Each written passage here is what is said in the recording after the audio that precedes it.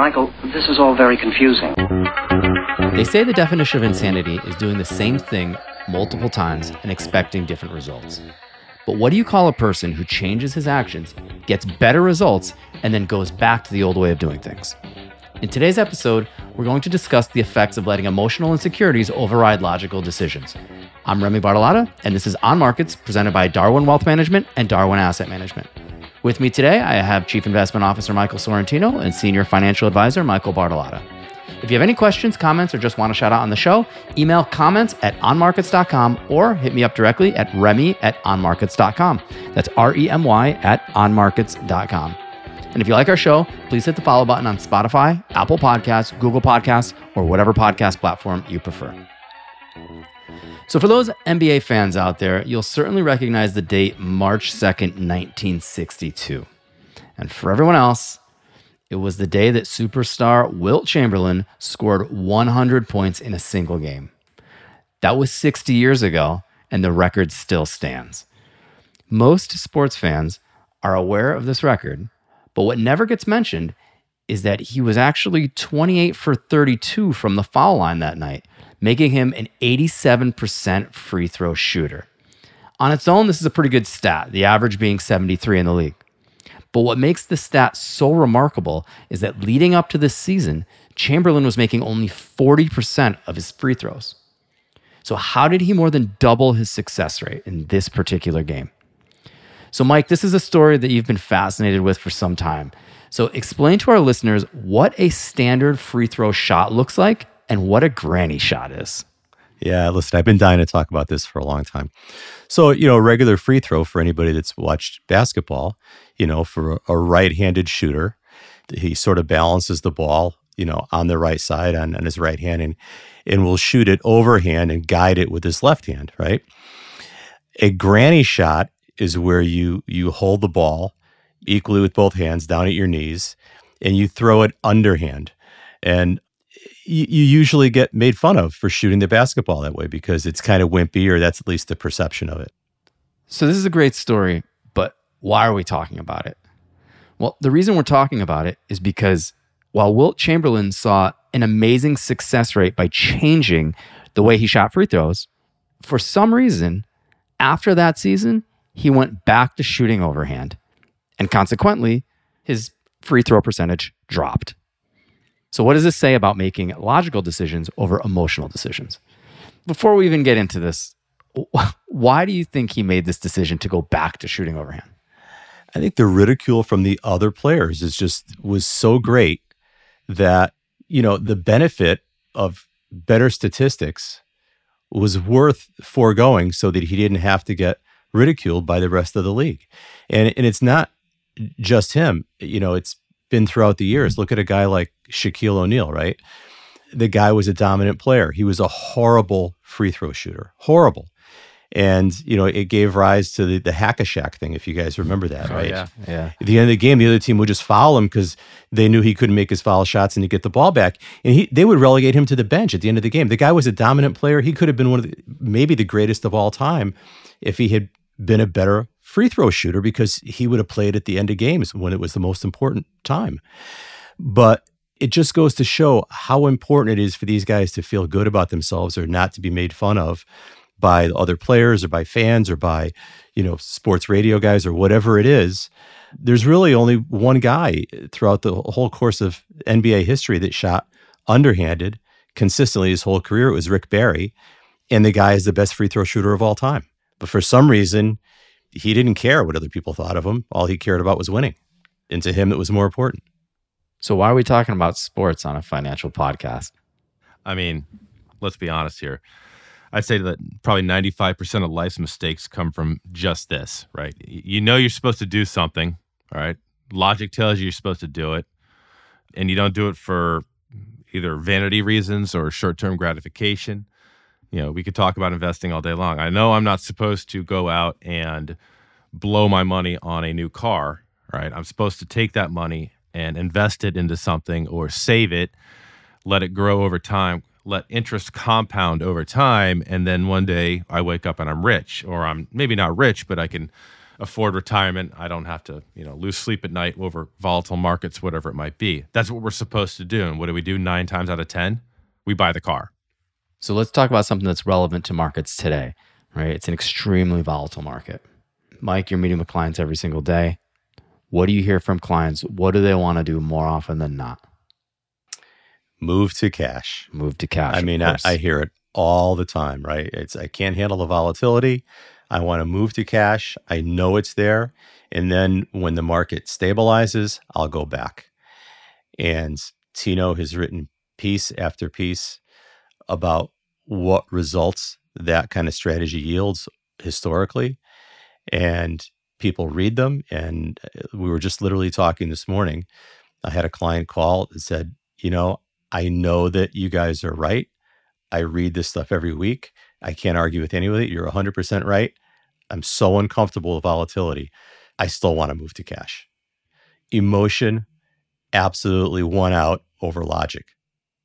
So what we're really talking about is, once again, is timing the market, right? And Tino says this week after week, he writes about it week after week, is that you can't time the markets, right? Statistically speaking, and it's not just Tino, it's anybody that's worth a salt in the financial industry will tell you, you can never time the markets. Yet, no matter what, people want to time the market. So it doesn't matter that you're seeing the raw data. It doesn't matter that you've got professionals telling you this can't happen.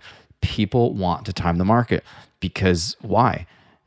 Emotionally, they can't handle the volatility. Maybe emotionally, they can't handle the downside. Maybe they've talking to all of their friends, and their friends are telling them, "Oh, well, you know what? I got into this at this time, and all of a sudden, I'm a multi-gazillionaire or whatever the situation is."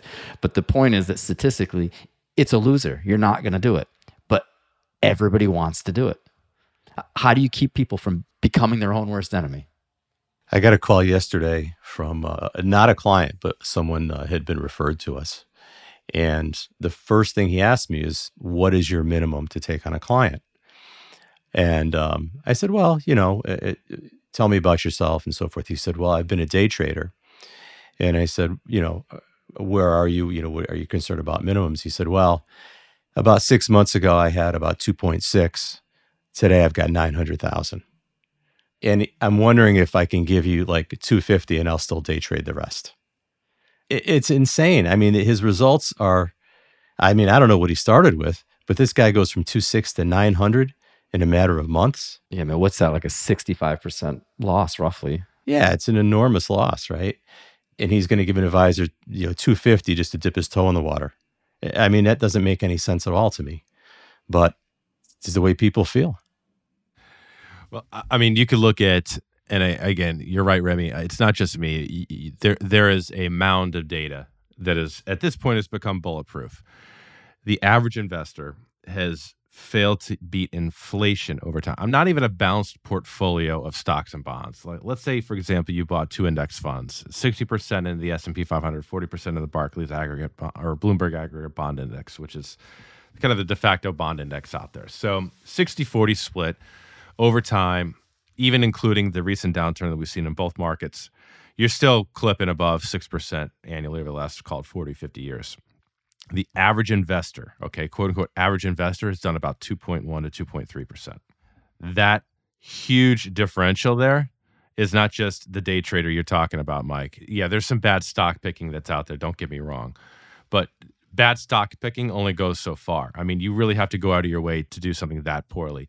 Really what it comes down to is market timing. That's the reason why there's such a big discrepancy between, like I said, a balanced portfolio and what the quote-unquote average investor has done over time. It's not being able to control your emotions during times like we're going through right now, all right? There's a lot of fear and panic out there in the market. There's no question about it. But at the same time, it's also the euphoria that we saw last year where everything just went up and, hey, nothing can lose. We all can make money. Combine those two forces together, and that's the reason why average investors are they're not even beating inflation right now.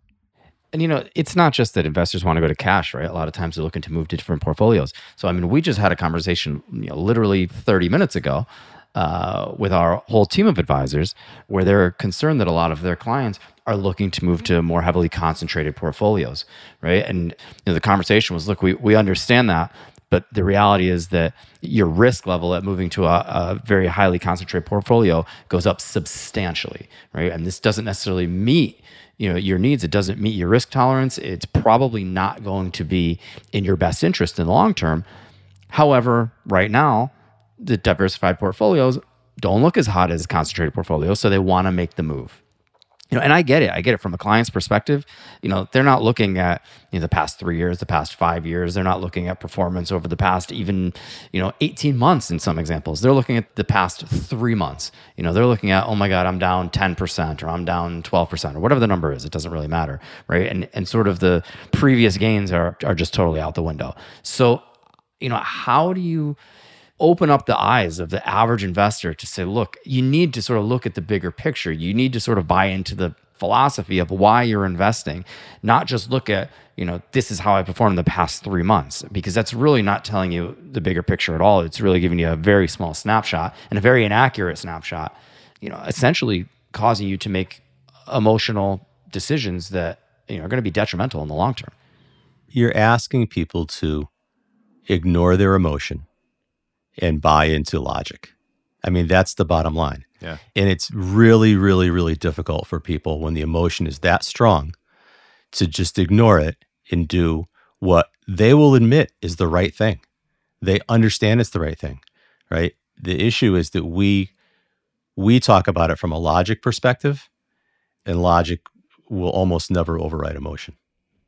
It goes back to Will Chamberlain, right? This is working for you over the long run. This is how you'll be successful. And what does he do? Yeah, screw that. To be honest, and I think we should, at least I'm going to speak for myself. I'm not going to speak for you guys, but for myself, for our listeners, I don't want to give the impression that we're robots that only make logical decisions, because I definitely can relate to this as well. Number one, I can relate to that feeling of, what, I don't care how bad I am. I've got a reputation to maintain.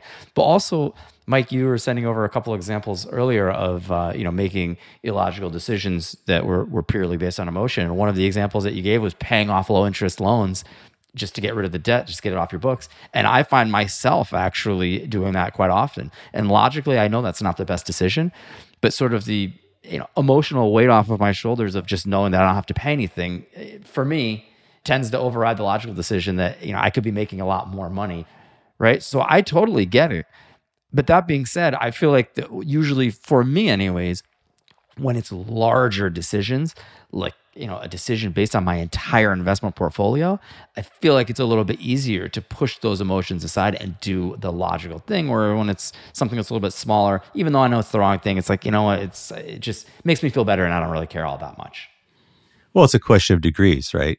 What is the cost benefit of something like that? If you got a $75,000 mortgage at 2.5% or 3%, it's not that big a deal to most people, right? It's probably not going to change your life. And is it worth it to give up that 3% arbitrage to give you that feeling of, emotional security or whatever it is? What we're talking about is people taking large sums of money. I mean, the stakes are so much higher. Totally. So when I was doing a little bit of research for this, Wilt Chamberlain holds the record for most points in a game. Do you know who holds the record for most free throw shots made in a game? Is it him? It's actually Wilt Chamberlain. It's that game. A guy who is known for being one of the worst free throw shooters in history holds the record for the most made free throw shots in a single game, which is that game as well. I mean, how crazy is that? It is. It's nuts. And I don't think you said this in the intro, but he said he was a 40% free throw shooter before. He wound up his career at like a 51% free throw shooter. Yeah. The guy knew he could be, an 80% free throw shooter. So let me ask you a question, Mike and Remy. Let's say you're in the NBA, you're a budding star, you're a terrible free throw shooter. Are you going to go underhand? How old am I? 23. No. I'm not. I mean, I'll be honest, I'm not. You're not a good example for I know, for but our I'm podcast. Just telling you, if I'm 23 years old, there's a lot of weight on, having. We just did a whole episode about how stupid this is. And this is what you're going to do. And what did I tell you? I there's times when I know that I'm making bad decisions. Now, if you ask me that, and you said that I'm my age now, 43, I'm going to take the granny shot all day. So it ties in an element of where you are in life, which I think is interesting because you said this earlier too, Remy. You'd rather pay off the mortgage right now, right? Even though you know it's not logical, you'd rather pay it off because you don't want that burden. Would you have done the same thing when you were 23? No, I actually would have made the opposite decision then as well. Priorities change, right? It was a lot more important to look cool, act cool, and spend a lot of money in your 20s than it is in your 40s. So as it relates to your financial portfolio, when it comes to making emotional decisions over logical decisions, what's the bottom line? First of all, I think you have to admit that they're emotional decisions, right? People don't really want to admit that they're giving into their emotion.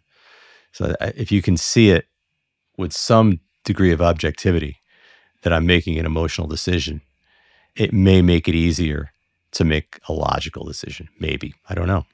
This is going to sound like a plug, but if you know that you can't control your emotions, hire somebody that can. Because I don't know of a single time in my life personally where I've made an emotionally fueled decision that resulted in a favorable outcome.